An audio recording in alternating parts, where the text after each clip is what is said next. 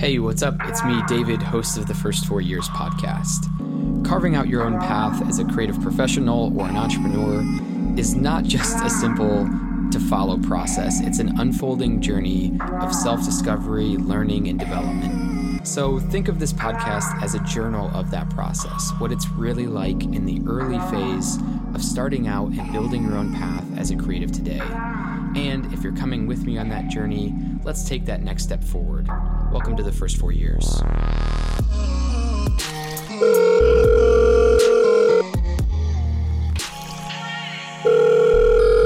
Sian, what's going on? Hi, what's up? I feel like we chat like every month, so it's sort of like we're catching up, but now it's just on air. Yeah, pretty much. Just recording it. Yeah, well, so for those of you that don't know, Sian is actually based in New Zealand, and I thought it'd be fun for me to sort of bring up how I first came across your work. I'm not sure if you know this or not. I think we talked about it one time, but I came across Sian's website probably like 2 years ago, and one, the design was killer. Sian was a freelance graphic designer at the time. The design was killer, but the copy was so good. And I remember just like hitting your website and being like, oh my God, like this copywriting is phenomenal. And you totally have this sort of like not give a fuck attitude, which is awesome. But the funny thing is, I remember we chatted about it and I was like, I think I emailed you and I was like, the copy on your website's amazing. We should chat. And then you're like, oh, I hired my friend Hillary to do the copy. Oh, yeah. And so that's how I actually met Hillary, who did copywriting for Death to Stock. But it was just funny. And I mean, the design was great and I love your work regardless. But it was just funny because I remember that's sort of like within like a minute of being on your site, I was like, I have to reach out to this person. Yeah, that's right. Was that like how many, I guess how long? So that was maybe 2 years ago, I think. And you were basically a freelance graphic designer, right? Yeah. And how long do you think you'd been doing that for, I guess prior to that? Well, I think it was this year in February was 5 years since I started my business. So yeah, I've been doing it probably a couple of years when you found me, maybe. Yeah. What iteration, if you have any memory of this, do you know what like iteration of website that was that I saw? I honestly can't remember. I think it would have been, that was definitely the first time I hired a copywriter. So that was obviously like when I decided to like see me get my shit together. I don't know. It was probably, at least like a handful. I can't remember. But yeah, it would have been, like obviously like a more decent version update than previous ones if I'd finally got a copywriter. So yeah. Yeah, because I think like when you start out, it's funny because just every time you look backwards and you look at your work, you're just like, that was so terrible. Like every year you look back and you're like, what was I thinking? So I just think, at that point you'd gotten to a point where you could actually craft something, at least that I thought was like really great and it really stood out to me. I think your brand voice really stands out, and clearly Hillary did a good job kind of capturing that. And we can get into that in a little bit, but I actually don't know this. What were you doing before you were a graphic designer on your own as a freelancer? Before that, I was a graphic designer for like a signwriting kind of, I guess like a signwriting print company in Sydney in Australia. I think I was there for almost 2 years before I quit just to do my own thing. So I didn't really have that much experience like doing a real job before I decided to start my own business. Were you sick of the job? What was it? Were you just sort of, you always had the itch? Like, what was it that made you think like, I'm going to do this on my own? Yeah, it was kind of funny because I've like going in, or like when I finished studying design and like getting a job and stuff, like self-employment like never occurred to me at all. Like it was probably only like maybe a year into working full-time that I like started to realize how much I hated it. And that's when I kind of started getting more into like just reading blogs and social media and stuff. And that's when I started finding people who were freelancers or self-employed. And I was like, oh shit, that's pretty cool. Like maybe I could do that. And then eventually like I got so sick of my job that I just like was like super close to just losing my shit at everyone. I was like, okay, this is not good.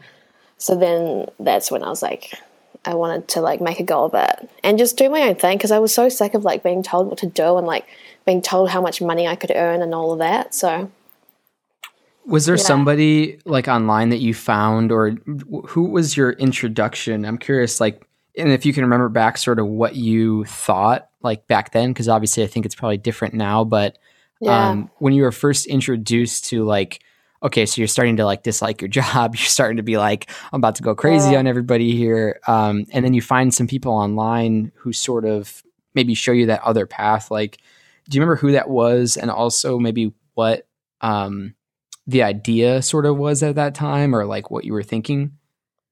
Yeah, like I think it was partly because I started blogging, and that's kind of how I started picking up freelance work, because other people found my blog and they were like, oh, your design's really cool, can you design shit for me? And I was like, yeah, sweet. So quite a bit of the inspiration and motivation there came from the clients, like the people that I was working with, and they weren't even necessarily like self-employed at that stage either. Like they were kind of in the same position as me, like just had a full-time job doing this side gig, like blogging and stuff. And the stuff they wrote about was like really, it wasn't too like spiritually woo-woo, but it was kind of like just saying that things don't have to be how they've always been or how you think they have to be. Like you can kind of live your own life sort of thing. So that was part of it. And then I found just other designers and bloggers, like one person, I'm friends with her now, but Shauna from Nubby Twiglet, I don't know if you know her. Yeah. I think my girlfriend likes her designs a lot. Yeah. But yeah, she's awesome. And I remember following her like way before I had my job, like when I was studying design even. So she was a big inspiration as well. So it was kind of a mix of stuff. Yeah. Well, and I think one kind of important point then is that you actually had some clients on the side, it sounds like, before you decided to go full-time freelance, right? Yeah. Yeah. I think it was there was a period of about 6 months from when I like first started picking up freelance, and then 6 months later, around then was when I like fully quit my job. So yeah. Did you have enough clients to actually do that full time, or was it something where like you were starting to get work and then you were seeing like, okay, maybe I can actually make this happen, but even though I don't have a replacement of my current salary, you know, maybe I should go ahead and just give this a go?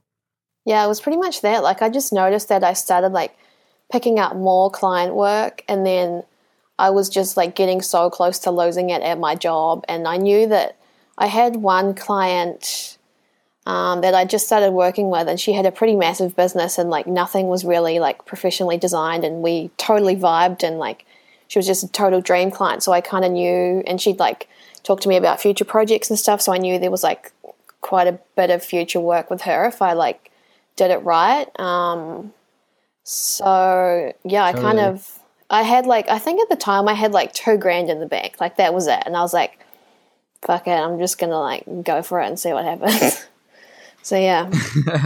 Well, I'd say in some ways I understand, like, I agree there's some element of, you know, fuck it, let's see how it goes. But also at the same time, like, it sort of makes me think, just as I'm listening, like, why not have clients before you jump full-time freelance? Like, yeah, exactly. I sort of feel like just thinking about it now and hearing that, I'm like, oh yeah, like I actually see zero reason why you shouldn't have some type of runway there before you jump out on your own. Yeah. So I want to switch up and talk some about style, because I think, you know, the reason your site stood out to me, I think, was the copywriting, like I said, but also like you have a very distinct style, and a lot of times it seems like it takes people a long time for that to happen. It sounds like when you had your blog, maybe that was where you were designing for yourself instead of designing for clients.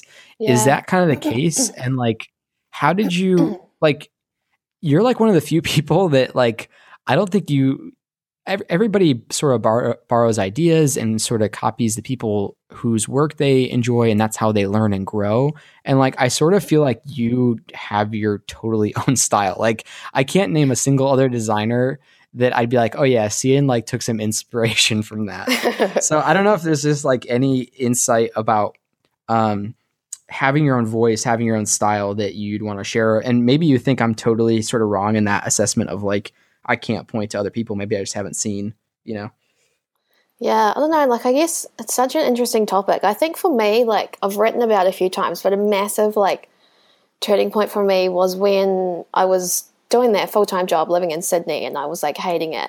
But at the time, like, I don't know if they do it, like, all around the world, but the Apple store in Sydney had these, like, really cool, like, creative talks where they just get, like, industry people from, like, creative, like, industries or tech to, like, come and do talks, and they're like totally free. So I went to one, and it was with these people from a design studio. I think it was called Toko in Sydney, and they were from, I can't remember where they're from, like Sweden or somewhere up there, and they were talking about how different their approach to design was from everyone like kind of on this side of the world. And their whole thing was that they didn't get inspired by like any design at all. Like they didn't own any design books or like look at any blogs. They didn't really care what anyone else was doing. And until then, like I'd never even considered that. Like I'd always just had like huge folders of like design inspo on my computer and everything. So after I saw that, I was like, damn, that's pretty sick. And their work was like so good. And like you said, it was like super unique, and you could tell that they weren't really like going with trends or like trying to rip other people off. So that was like a massive turning point for me, I guess. Do you have like inspiration now? Like do you have any routine? Because I think it's really common. Yeah. And so you still sort of browse every day, every week. Like Pinterest and stuff. Like I'm totally into that. But I think, and one other thing I try to do is like I try not to actively follow any designers or like really creative people, because I know that if I did, I would either just like compare myself to them all the time, or I would just kind of maybe subconsciously like copy what they were doing. So I try to be really conscious of like who I follow and like what design I look at, if that makes sense. Totally. And I think one thing that I suppose I've noticed as well is it seems like you're really good about taking breaks, taking vacation, which is actually rare. I think it's funny that like that's actually something that's sort of rare. But I would guess that that's sort of part of your inspiration process. And I don't know if that's something you've always done, or if you realize that travel, while fun, was also really good for your business, I suppose. And is that kind of the case? And also, do you want to talk about just travel and sort of how that fits in? Because it seems like it's sort of a part of your brand. Yeah, totally. Well, I guess like kind of travel was like a big part of why I wanted to work for myself as well, because I just wanted to be able to take my laptop and go wherever I wanted. Like most of the work we do, like all you need is some Wi-Fi and laptop and you're pretty much good. So I just love that, not being like locked down to any one particular place. But I think it's like, I mean, it's only natural, I think, to be able to, like, you can't be in 24/7 creation mode. Like, there's got to be, like zones of it, right? Like, you kind of go hard, make some stuff, and then you take a break because you got to get perspective from all the shit you've just made or, like, what you want to do. Like, I think it's, like, you have to be able to step back. And that's kind of helps where your best work comes from. I think, because if you're just so in it all the time, like you have no perspective or anything. No, that's a great point. I'm just going to even repeat that. If you're in it too much, you lose the perspective because you're very narrow in your focus, whereas maybe ideas and inspiration comes from having a really broad and open focus. I can't remember who talked about this before, but somebody basically said that like creativity is being open. And I thought that was just a killer point. Actually, I think it was my friend Hillary, who's also on the show, who said that, which was a great point. So that actually segues nicely into what I wanted to ask you, which was a previous episode that I recorded. And I know that we've talked about this before, and I think that's why it'd be fun to just discuss. I'm not saying either of us have any answers, but I think there's this tension that sort of comes up for pretty much everybody who's creating, which is should I just go with my gut and just like make the shit that I want to make? Or should I like really do my diligence and talk to customers, do surveys, get data? Like, should I make something that I know the market, quote unquote, says they want?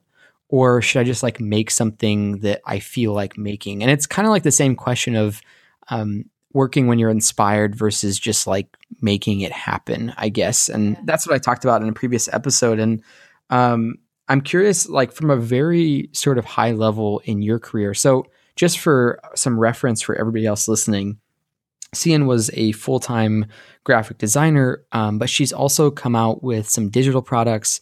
She has an email list that is very vibrant, I guess, and a lot of people follow that. And so she sort of started to stretch beyond just freelance graphic design. And I think even you've sort of been on pause mostly with that to try to focus on creating this digital magazine.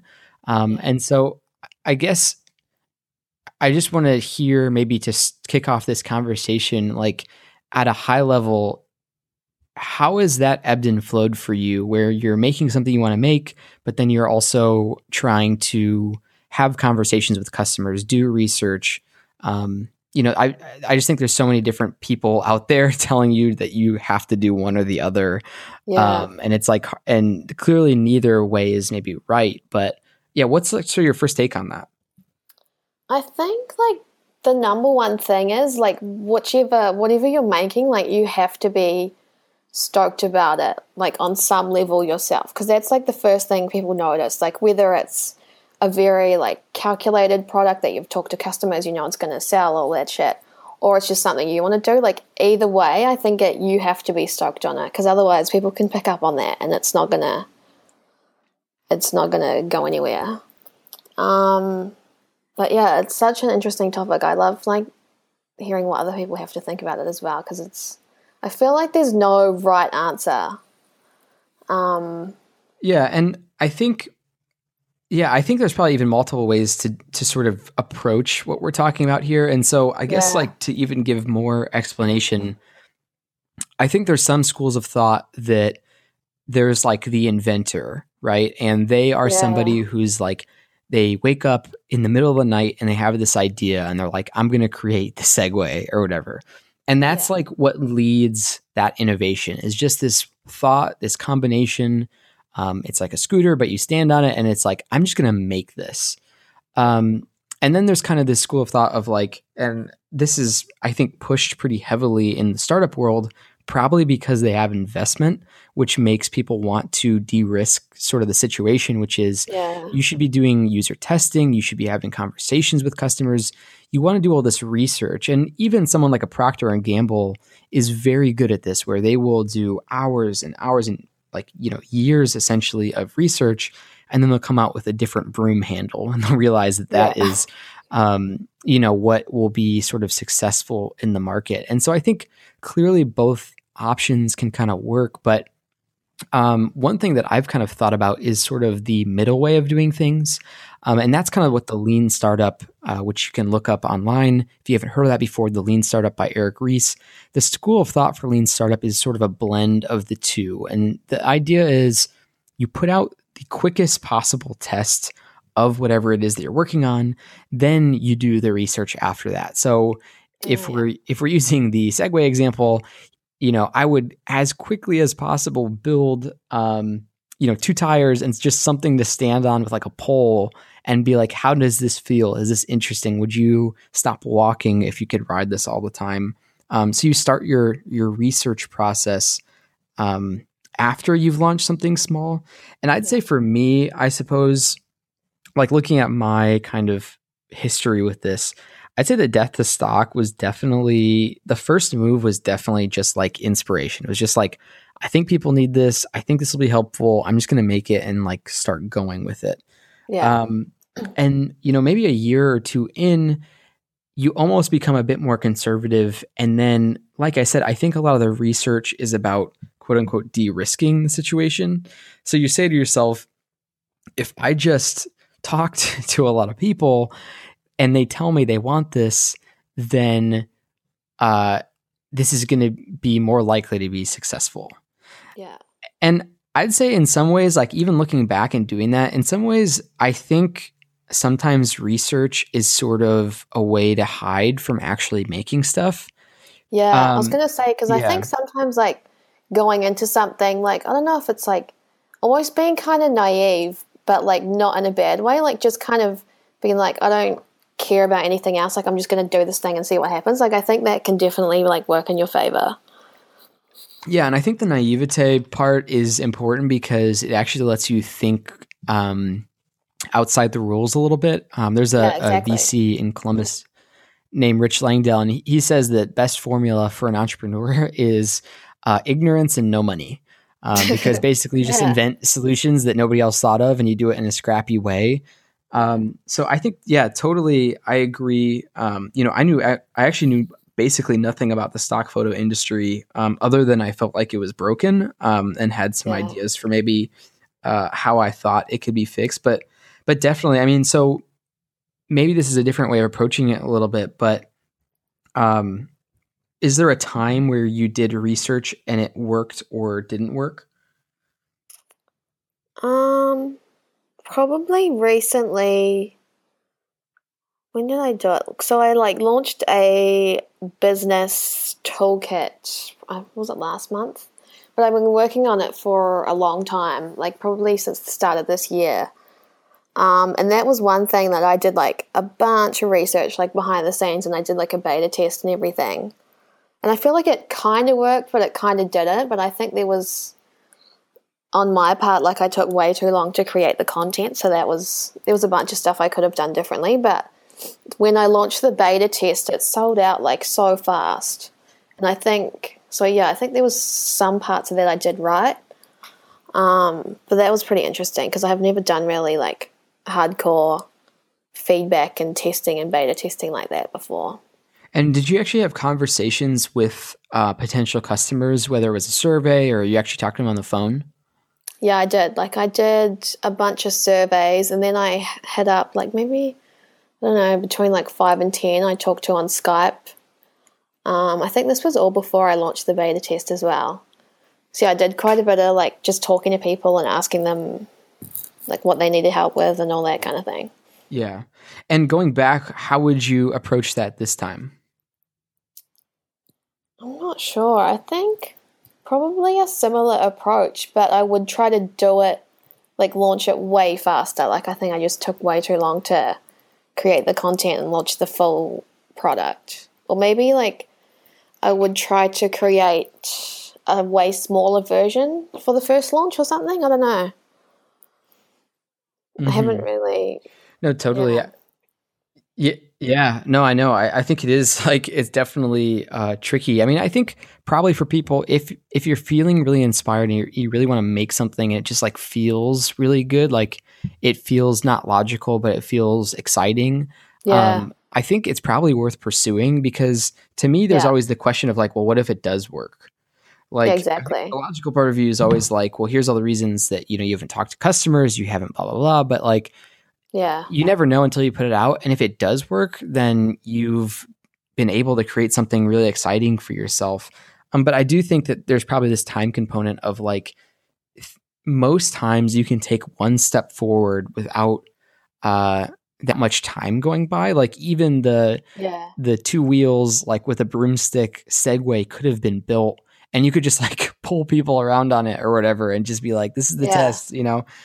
yeah, Um, totally. but but yeah, I think for me, I guess like if I had to sort of um, pick like a side here, I think the most important thing in my mind for customer research, which is like no matter what you're working on, whether it's a blog, whether you're a graphic designer, a podcast, I think just getting like a general understanding of who your work is for and like what their lives are like, I think Yeah, will always be valuable. So I think when you're doing your testing, if you're getting some insight about just like who these people are, I think it's probably the most helpful thing in the long run of research is just like, oh, like I'm understanding more about what it's like to be a freelancer or somebody who yeah, doesn't want to walk or whatever. Like, I think just yeah, that sort of maybe helps just the general insights and creation is the reason to be in contact, and I kind of want to get to your email list now, but the reason to be in contact with people frequently, even if it's not phone interviews about a specific problem, is you just start to understand people better. And if you understand people better, you can sell better, you can create stuff that matches up with more of what they like. Like, how has your email functioned as a method for you to understand who's in your tribe? I guess I just love emails. I'm actually taking a break from my emails at the moment for like a month. But I think emails, I don't know, it's just I love like getting replies from people or asking people what they think, and they can just directly reply. It's not like, it's kind of different to social media where like the replies are public and all of that. So I think you get different responses, and it's obviously way more personal because you're like directly in someone's inbox. But I don't know, I just find they're awesome to like chat to people and just to like be like, see what they do and like what they, it's always interesting to see what they resonate with though, like which emails get the most replies or whatever. But yeah, it's just fun chatting to people. You could almost say that the blog that you kept in the beginning where you were just putting stuff out sort of helped kick off your freelance career. And now that you're looking at products, the email list is sort of how you moved into the product space. Yeah, pretty much. And would you say with starting both of those, like, I think maybe this is a question that some people would have, or that I would guess people would have, is just like, okay, so we're talking about a blog, we're talking about an email list, we're talking about how that's helpful, but like, what do I say? Like, what do I post? Do you remember what your first blog post was or your first email? Oh man, I have no idea what my first blog post was. I think at the time I just wrote about like, did I write about like travel and just like some random inspirational bullshit probably, I don't know. Do you remember your first email or blog post that seemed like it resonated with people? Like you got responses, or like an email or blog post that sort of stood out? There's a bunch of them. There's one that I got heaps of replies and like comments everywhere. It was kind of based on that blog that the chick did. What's her name? Jess Lively. It was called Things I'm Afraid to Tell You or something like that. Have you seen those ones? And it's just like where you just basically like dish on a bunch of shit that you've been like scared for people to know or whatever. I can't even remember what I wrote about. It was just like, wait if I can find it. But it was, it was just a bunch of random stuff that I was like, I thought people might judge me for, or I was scared to tell people or whatever. And that was like, I got so many replies to that. Totally. Well, I see why. I mean, I think the question I asked at first was like, well, I want to start a blog. I'm hearing that it's important. Well, what do I post? Like, what's my first post? And I think it's really scary for people. Ironically, the thing that was most successful, or one of the posts that was most successful, is probably the thing that's scariest for somebody who's newer to actually post, right? Like, for whatever reason, we're sort of just frightened to actually do that. And it reminds me of, I saw this tweet, like, it's like the best tweet I've seen all year, which is kind of funny, but it's the guy who runs Plasso, which I think he's a single, it's a one-person founder or two-person team. It's a payments company. Man, I'm blanking on his name right now. I think it's Drew. Anyways, his tweet was, I should totally look this up, but it was basically along the lines of, I have zero savings. Right? I think it was like raw tweet. I have zero savings right now. Like I'm living like right on the wire. And it was just amazing to me because he has a bunch of apps. He's got a bunch of Mac apps, and like props to him, because I sort of thought he was like a developer, like crushing it. And I think he is crushing it. And he totally has built an amazing lifestyle for himself. I know he's got a podcast, like he hosts meetups, like he's got like a great thing going. But to publicly say like, I have $0 in savings right now was just an amazing thing. And I totally didn't think that about him, but like it made me appreciate him more and like want to engage with him more. And it's just sort of saying the thing, like he just said the thing that like nobody's saying that right now, right? Like everybody's saying exactly. like, I got 6 figures and yeah, I'm fucking rolling in it. yeah, exactly. So like, Drew, if you ever hear this show, props to you. That was like the best tweet I've seen all year. It just was so real. And like, he just like put it out there too. It wasn't like he was trying to, it was just like, hey, nobody talks about this, but like I have $0 in savings. So I was like, amazing. Yeah. Awesome. Well, I think, Sick. I think that was a fun discussion on that topic. I don't think there's any clear answers for that. But I'm always excited to see what's next for you, which sort of brings me to, I know you're taking a break from emails right now. Do you have something on the horizon that you want to talk about for a second? And also just where people can find you. Yeah, my website is freshbysian.com, SIAN. What am I working on? I don't really have any new stuff in the works at the moment. I'm just kind of working on my magazine, trying to do some new stuff with that. I just launched a print issue of that this month. So I'm looking at doing some more print issues because I would love that. So yeah, magazine stuff. Awesome. Yeah, and I definitely recommend people check it out. Her design style is super unique. Her Instagram's fun to follow. The emails are a blast to follow along with too. I just enjoy getting all the different stuff that you send out. So, well, thanks so much for jumping on the show. Maybe we'll have to chat again on a different topic. And we'll talk sometime soon. Yeah, thanks for having me. Cool. Yeah, for sure. Later. See ya.